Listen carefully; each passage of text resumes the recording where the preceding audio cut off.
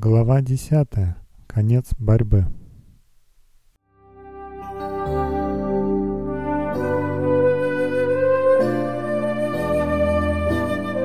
Когда окончится 1000 лет, Христос снова придет на землю в сопровождении сонма искупленных и вереницы ангелов. Когда Он нисходит в потрясающем величии, то повелевает всем умершим нечестивым воскреснуть, чтобы принять свою участь. Они выходят из могил в великом множестве, бесчисленные, как песок морской. Как резко отличаются они от тех, кто воскрес при первом воскресении. Праведники облечены в бессмертную юность и красоту. Нечестивые несут на себе следы болезни и смерти. Глаза всех в этой громадной толпе обращены на славу Сына Божьего. Множество нечестивых единодушно восклицают: «Благословен грядущий во имя Господне». Но не любовь к Иисусу вынуждает их произнести эти слова. Сила истины вырывает из их уст эти невольные слова. Нечестивый выходит из могил с той же враждебностью ко Христу и с тем же самым духом возмущения и непримирения, с которыми они сошли туда. У них не будет больше времени благодати, чтобы исправить пороки прошлой жизни. Этот испытательный срок ничего не изменил бы. Жизнь, проведенная в беззаконии, не смирила их сердец. И если бы время благодати было даровано им вновь, они провели бы его, как прежде, уклоняясь от выполнения требований Бога и восставая против Него. Христос восходит на Илионскую гору, откуда Он и вознесся после Своего воскресения, и где ангелы повторили обетование о Его возвращении. Пророк говорит: «Придет Господь Бог мой, и все святые с Ним. И станут ноги Его в тот день на горе Елеонской, которая пред лицем Иерусалима к востоку, и раздвоится гора Елеонская весьма большою долиною. И Господь будет царем над всею землею, в тот день будет Господь един, и имя Его едино». Захария, глава 14. Когда затем в ослепительном великолепии с неба сходит Новый Иерусалим, он опускается на место, очищенное и приготовленное для Него, и Христос вместе со своим народом и ангелами входит во святой город. Теперь сатана готовится к последней великой битве за власть во вселенной. Лишенный силы и возможности обольщать людей, князь зла находился в жалком и отчаянном состоянии. Но теперь, после воскресения нечестивых, он видит, что на его стороне огромное множество. Его надежды оживают, и он решает не сдаваться в великой борьбе. Он поведет все армии погибших под своим знаменем и с их помощью попытается осуществить свои мечты. Нечестивые — его пленники. Отвергнув Христа, они признали власть главаря мятежников и готовы повиноваться его приказам и указаниям. Однако, верный своему коварству, он не открывает своего настоящего лица. Он выдает себя за полноправного владыку этого мира, у которого незаконным образом отобрано его владение. Он представляется как освободитель своим обманутым подданным, заверяя, что это его силой они выведены из могил, и теперь он намерен освободить их от самой ужасной тирании. В отсутствие Христа сатана творит чудеса, чтобы доказать правомерность своих притязаний. Слабых он делает сильными, воодушевляя всех своим духом и энергией. Он предлагает им пойти на стан святых и приступом овладеть градом Божьим. Со злорадным торжеством он указывает на несметные миллионы воскресших из мертвых и заявляет, что, будучи их предводителем, он силен низложить город и вернуть себе свой престол и царство. В этой несметной толпе есть множество долгожителей допотопного мира, людей исполинского телосложения и могучего интеллекта, которые, попав под власть падших ангелов, посвятили все свои знания и дарования самовозвышению. Эти люди создали шедевры искусства. Перед их гением преклонялся мир. Но своей жестокостью и чудовищными изобретениями они осквернили землю, исказили образ Божий и заставили Господа стереть их с лица земли. Здесь цари и полководцы, побеждавшие целые народы, храбрые мужи, не знавшие поражения ни в одном сражении, гордые и надменные воины, при одном приближении которых трепетали царства. Смерть не изменила их. Выйдя из могил, они продолжают думать о том, что волновало их перед смертью. Ими управляет та же страсть к завоеваниям, которая обуревала их в прошлом. Сатана советуется со своими ангелами, а также и с царями, завоевателями и сильными мира сего. Сознавая свою силу и численное превосходство, они заявляют, что армия за стенами города мала по сравнению с их силами, и ее можно одолеть. Они составляют планы овладевания богатством и славой Нового Иерусалима, и все тотчас же начинают готовиться к битве. Искусные оружейники сооружают боевые средства. Военачальники, прославившиеся своими победами, выстраивают воинов. Наконец, отдается приказ к наступлению, и несметные полчища трогаются с места. С тех пор, как начались войны на земле, у земных завоевателей не было такой армии, представляющей собой объединенные силы всех времен. Сатана, самый могущественный воитель, идет впереди, а его ангелы объединяют силы для этой последней схватки. В его рядах цари и воины, и все множество людей разделены на отдельные полки, и у каждой из них свой предводитель. В полном боевом порядке сомкнутые ряды движутся вперед по искореженной, вздыбленной земле граду Божьему. По повелению Иисуса ворота Нового Иерусалима закрываются, и сатанинские полчища окружают город, готовясь к нападению. Теперь враги Христа снова видят Его. Высоко над городом, на основании из ослепительного золота, утвержден престол, высокий и превознесенный. На нем сидит Сын Божий, а вокруг Него подданное Его царство. Ни одно перо не в состоянии описать, и ни один язык не в состоянии выразить могущество и величие Христа. Слава вечного Отца окружает Сына. Свет Его присутствия наполняет собой град Божий, проникая через ворота, освещая своим сиянием всю землю. У самого престола стоят те, кто когда-то ревностно служил сатане, но кто, подобно головне, выхваченной из огня, с глубоким искренним посвящением пошел за своим Спасителем. А за ними стоят те, кто среди обмана и неверия достиг христианского совершенства, кто чтил закон Божий, тогда как весь христианский мир объявил его ненужным. И дальше миллионы мучеников за веру из всех народов и веков. А внизу стоит великое множество людей, которого никто не мог перечесть, из всех племен и колен, и народов, и языков, пред престолом и пред агнцем в белых одеждах и с пальмовыми ветвями в руках своих. Их борьба окончена, победа одержана. Они прошли жизненное поприще так, что удостоились награды. Пальмовые ветви в их руках — символ их победы, а белые одеяния олицетворяют незапятнанную праведность Христа, которая теперь стала и их праведностью. Из уст искупленных раздается песнь хвалы, которая отзывается эхом под небесными сводами: «Спасение Богу нашему, сидящему на престоле, и Агнцу». Голоса ангелов и серафимов сливаются с восторженным хором спасенных. Когда искупленные увидят силу и злобы сатаны, они как никогда раньше поймут, что только сила Христова могла сделать их победителями. Во всем этом ослепительном множестве искупленных не встретится никто, кто бы мог приписать свое спасение себе, сказать, что победа достигнута его собственной добродетелью и силой. Ни слова не говорится о том, что они сделали и перенесли. Лейтмотивом каждой песни и гимна будут слова: «Спасение Богу нашему и Агнцу». Собравшиеся обитатели земли и неба окончательно признают и коронуют своим владыкой Сына Божьего. И теперь, облеченный наивысшим величием и силой, царь царей произносит приговор над восставшими против его правления и совершает справедливый суд над теми, кто нарушал его закон и угнетал его народ. Пророк Божий говорит: «И увидел я великий белый престол, и сидящего на нем, от лица которого бежало небо и земля, и не нашлось им места. И увидел я мертвых, малых и великих, стоящих пред Богом, и книги раскрыты были, и иная книга раскрыта, которая есть книга жизни, и судимы были мертвые по написанному в книгах, сообразно с делами своими». Как только откроются книги, и Иисус устремит свой взгляд на нечестивых, они вспомнят все грехи, которые когда-либо совершили. Они увидят, в какой момент жизни сошли они с пути чистоты и святости, и как гордость и своеволие привели их к нарушению закона Божьего.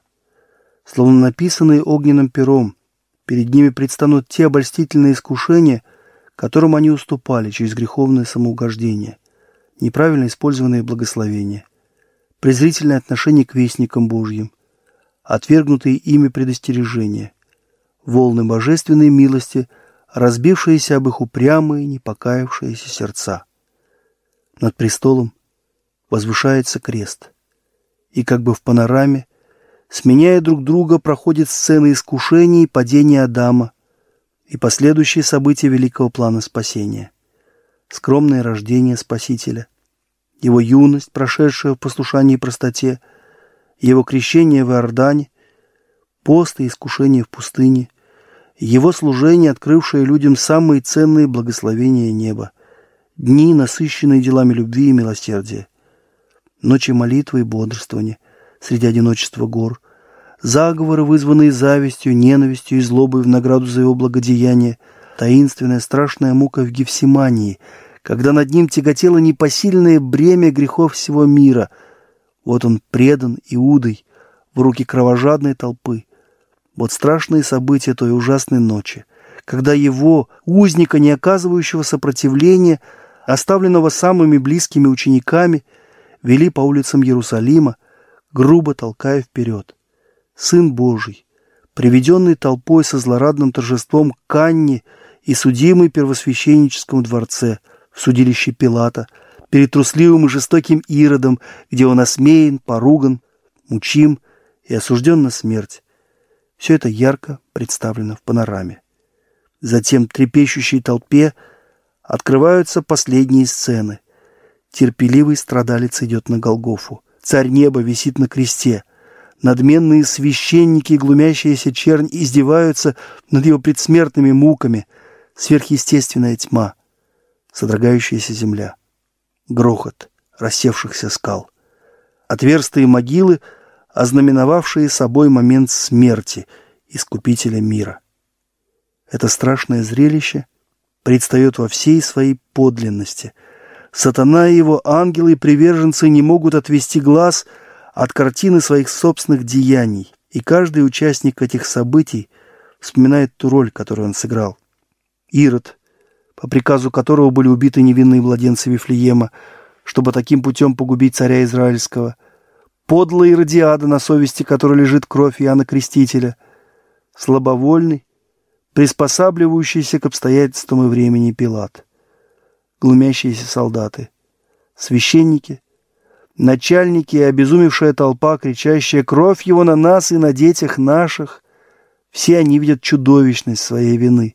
Они напрасно пытаются укрыться от божественного величия и славы его лица, превосходящего своим сиянием славу солнца. В это же время искупленные бросают свои венцы к ногам Спасителя и восклицают: «Он умер за меня!» Среди сонма искупленных есть и апостолы Христа. Здесь героический Павел, пламенный Петр, любящие и любимые Иоанн и их преданные собратья, а вместе с ними огромное множество мучеников. За стенами же города находятся те, кто преследовал, заточал в темницу, убивал их, люди, исполненные всевозможных пороков и мерзостей. Здесь Нерон, это жестокое развратное чудовище. Он видит теперь радость и счастье тех, над кем некогда издевался и в чьих страшных мучениях находил сатанинское наслаждение. Его мать также здесь. Она видит плоды своего воспитания. Ведь, унаследовав от нее определенные черты характера, находясь под ее тлетворным влиянием и руководствуясь ее примером, ее сын совершил преступления, которые заставили содрогнуться мир.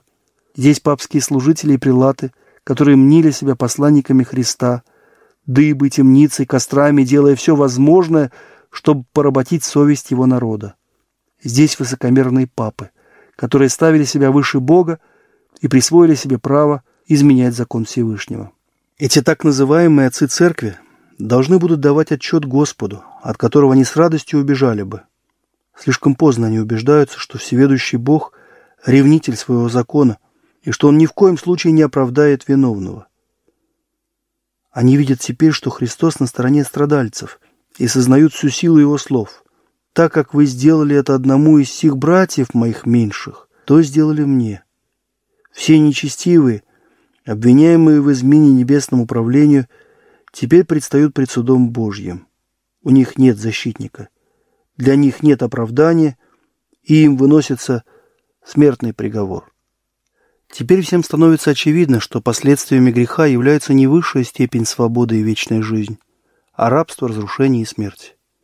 Нечестивые видят, чего они лишились вследствие своего упрямства и непослушания. Они с презрением отнеслись к превосходящей вечной славе, предложенной им. Но какой желанной она теперь кажется им. «Все это, — восклицает погибший грешник, — я мог бы иметь, но я предпочел все это отвергнуть. О, роковое ослепление! Я променял мир, счастье и честь на отчаяние, страдание и позор». Все понимают, что их справедливо не допустили на небо. В своей жизни они заявляли: «Мы не хотим, чтобы этот человек Иисус правил нами». Как зачарованные, нечестивцы смотрят на воцарение Сына Божьего. Они видят в его руках скрижали божественного закона, заповеди, которые они презирали и нарушали. Они слышат голоса искупленных, полные изумления, восторга и обожания. И когда чарующие звуки музыки доносятся до толпы, стоящей за воротами города, все единогласно восклицают: «Великие и чудны дела Твои, Господи, Боже Вседержитель! Праведные истины пути Твои, Царь святых!» И, простершись ниц, поклоняется князю жизни. При виде славы и величия Христа сатана словно парализован и поражен молнией. Тот, кто некогда был осеняющим херувимом, вспоминает, откуда он не спал. Светлый Серафим, сын Зари. Как он изменился! Как он пал! Он навсегда исключен из совета, где когда-то пользовался уважением. Он видит, что теперь другой стоит перед Отцом, покрывая его славу. Он видит, как ангел величественной осанки, могучего вида и приятной наружности возлагает на голову Христа венец и знает, что эта высокая честь принадлежала бы ему, Люциферу. На память ему приходит обитель его невинности, чистоты, внутренний мир и удовлетворение, которыми он обладал, пока не начал роптать против Бога и завидовать Христу. С какой поразительной отчетливостью он вспоминает свои обвинения, восстания, всевозможные хитрые уловки, к которым он прибегал, чтобы завоевать симпатию и поддержку ангелов. Тогда Бог еще мог даровать ему свое прощение, но он наотрез отказался раскаяться. Перед его мысленным взором проходит все, что он совершил: вражда между людьми, ужасные смертоубийства, возникновение и падение царств, государственные перевороты, длинная цепь восстаний, конфликтов, революций. Он вспоминает свои постоянные попытки противодействовать работе Христа и все глубже топить человека в пучине греха. Он видит, что его адские заговоры оказались бессильными уничтожить тех, кто всецело доверялся Иисусу. И, оглядываясь на свое царство, плоды своих трудов, сатана видит только поражение и гибель. Он заставил это множество народа поверить, что град Божий будет легкой добычей, но он знает, что это ложь.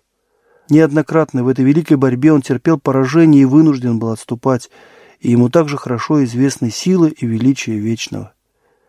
Великий мятежник всегда ставил перед собой цель оправдаться и возложить ответственность за свое восстание на божественное правление.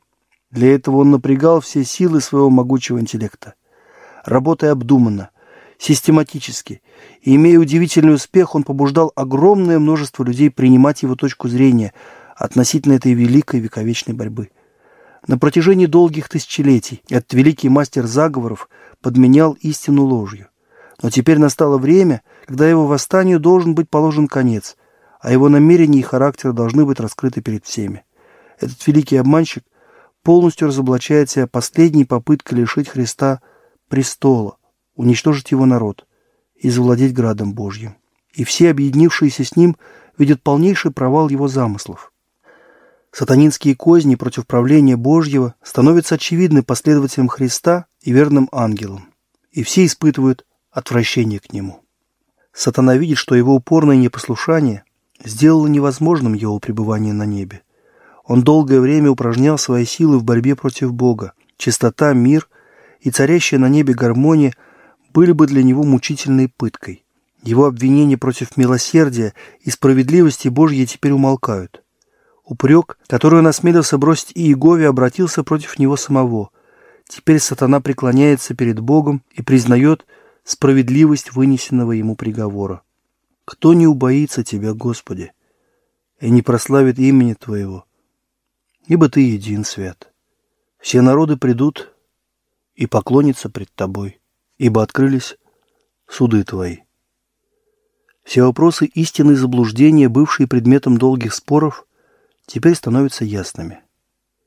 Взору всех сотворенных разумных существ открываются последствия восстания, результаты отвержения божественных предписаний.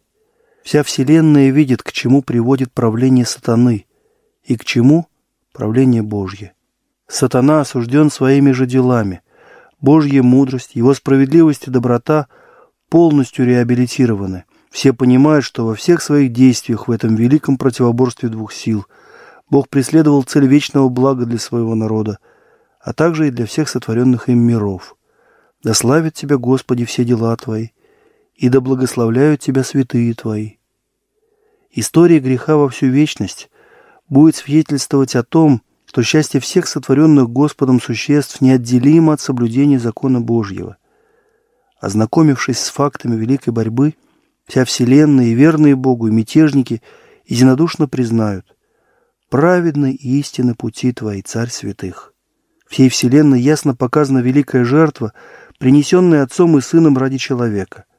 Пришел час, когда Христос занимает подобающее Ему по праву положение. Он прославлен превыше всех начальств, властей и всякого имени. Ради предлежащей Ему радости привести многих сыновей в славу Он претерпел крест и пренебрег посрамлением. И хотя Он пережил непостижимые мучения и позор, все это ничто в сравнении с той радостью и славой, которую Он теперь имеет. Он смотрит на искупленных, на свой образ, восстановленный в них, на каждое сердце, носящее совершенную печать божества, на каждое лицо, уподобленное своему царю. Он с удовлетворением видит в них плоды подвига, который совершила его душа. Затем все праведные и нечестивые слышат его слова: «Вот искупленные моей кровью, за них я страдал, за них я умер, чтобы они были вместе со мной во веки и веки». И искупленные, стоящие у престола в белых одеждах, возносят хвалебный гимн: «Достоин агнец закланный принять силу и богатство, и премудрость и крепость, и честь и славу, и благословение».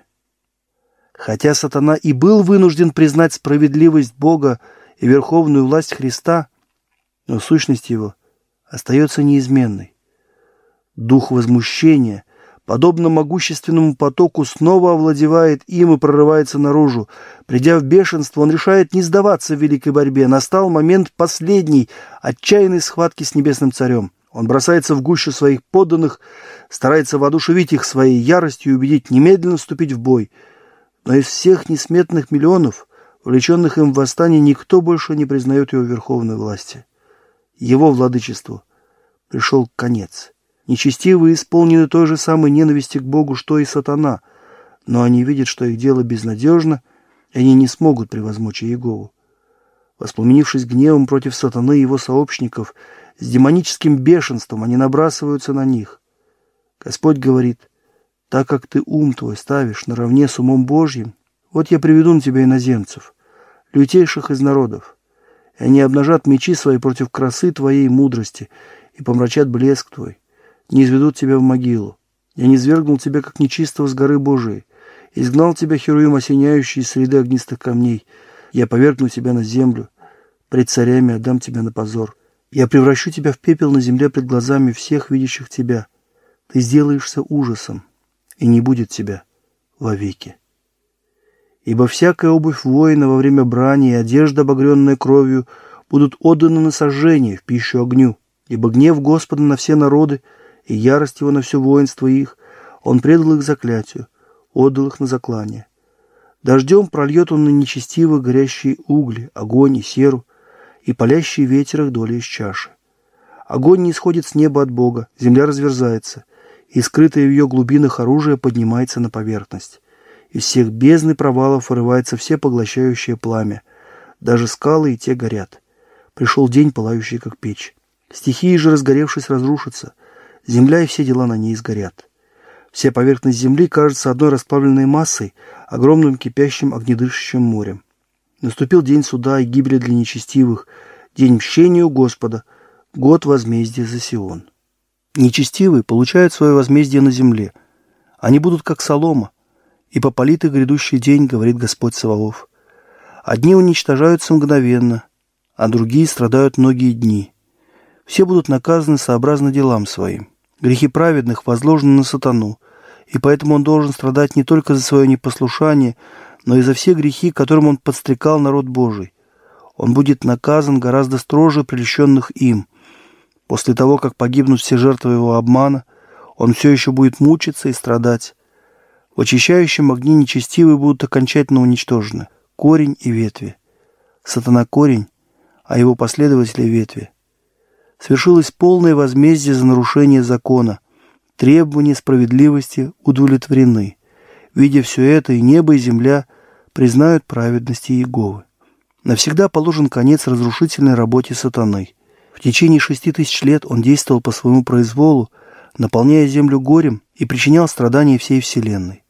Все творение стенало и мучилось от боли. Теперь творение Божье навеки избавлено от его присутствия и искушений. Вся земля отдыхает, покоится, восклицает от радости. Вся непавшая вселенная возносит хвалу и ликует. Слышен голос многочисленного народа, как бы шум вод многих, как бы голос громов сильных, говорящих «Аллилуйя», ибо воцарился Господь Бог Вседержитель.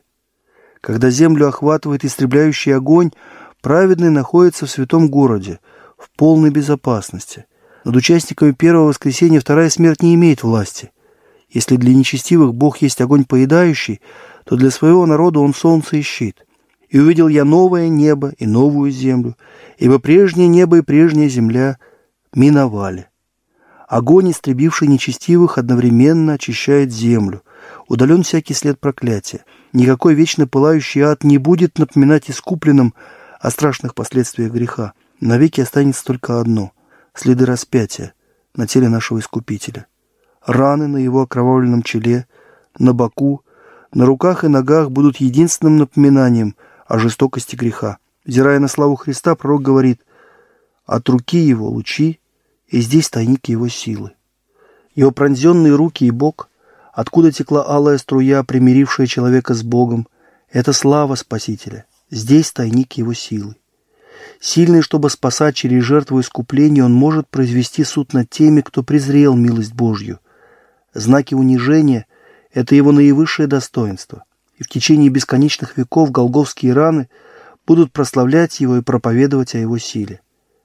«А ты, башня стада, холм щери Сиона, к тебе придет и возвратится прежнее владычество». Настал долгожданный час, которого ожидали все святые мужи с тех пор, как пламенный меч преградил первой чете путь в Эдем. Время для искупления удела его.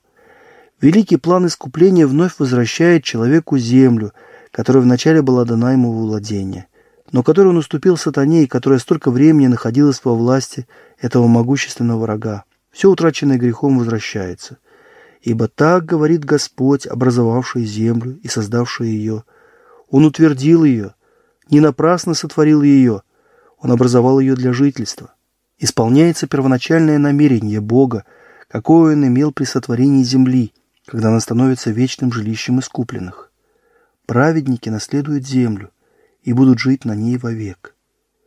Из опасения, что будущее наследие святых покажется слишком материальным и приземленным, многие пытались дать лишь духовное толкование грядущей реальности и таким образом свести на нет те истины, которые позволяют нам смотреть на нашу будущую отчизну, как на свой дом. Христос обещал своим ученикам, что Он идет приготовить обители для них в доме Отца. Те, кто принимает учение Слова Божьего, не будут находиться в полном неведении о небесных обителях. И все же не видел того глаз, не слышало ухо, и не приходило то на сердце человеку, что приготовил Бог любящим его. Человеческий язык не способен описать награду праведных. Она станет понятной только тем, кто увидит ее. Ограниченный разум не в состоянии постичь славу Божьего рая. В Библии наследие спасенных названо Отечеством. Там небесный пастырь водит своих овец к источникам живой воды. Там дерево жизни ежемесячно приносит свои плоды, и листья его служат благу народов. Там текут вечные потоки, чистые как кристалл, и растущие около них деревья бросают свою тень на тропинки, приготовленные для искупленных Господа. Там просторные долины мягко переходят в прекрасные холмы, и горы Божьи вздымают свои величественные вершины. И там, в мирных долинах, на берегах живых потоков, народ Божий, эти усталые скитальцы и путники, наконец обретут свою родину. Тогда народ мой будет жить в обители мира, и в селениях безопасных, и в покоищах блаженных. Не слышно будет более насилия в земле твоей, опустошения и разорения в пределах твоих, и будешь называть стены твои спасением, и ворота твои славою, и будут строить домы и жить в них, и насаждать виноградники и есть плоды их. Не будут строить, чтобы другой жил, не будут насаждать, чтобы другой ел.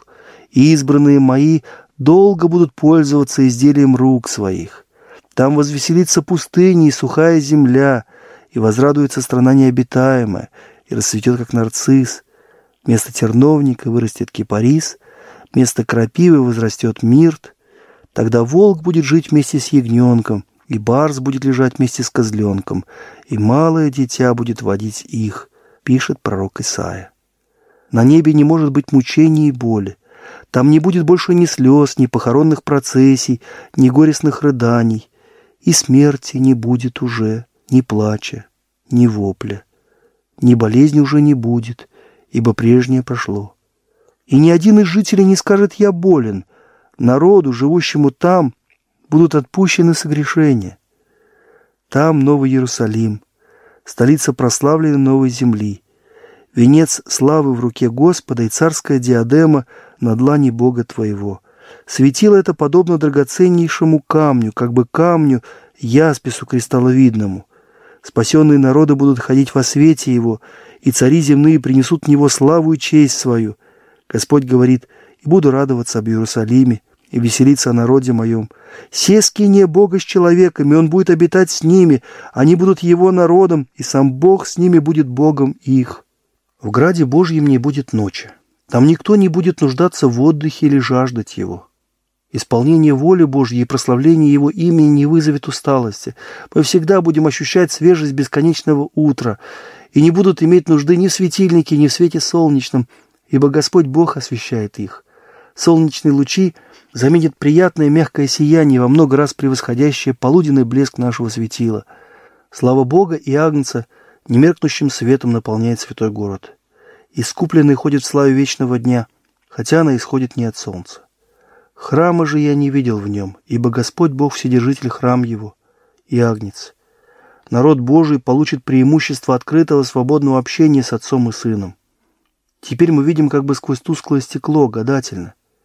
Мы видим образ Божий, отраженный как в зеркале в творениях природы и в Его отношениях с людьми. Но тогда мы увидим Его лицом к лицу, между нами не будет промежуточной завесы. Мы будем стоять в Его присутствии и видеть славу Его лица. Там искупленные познают, подобно тому, как и они познаны.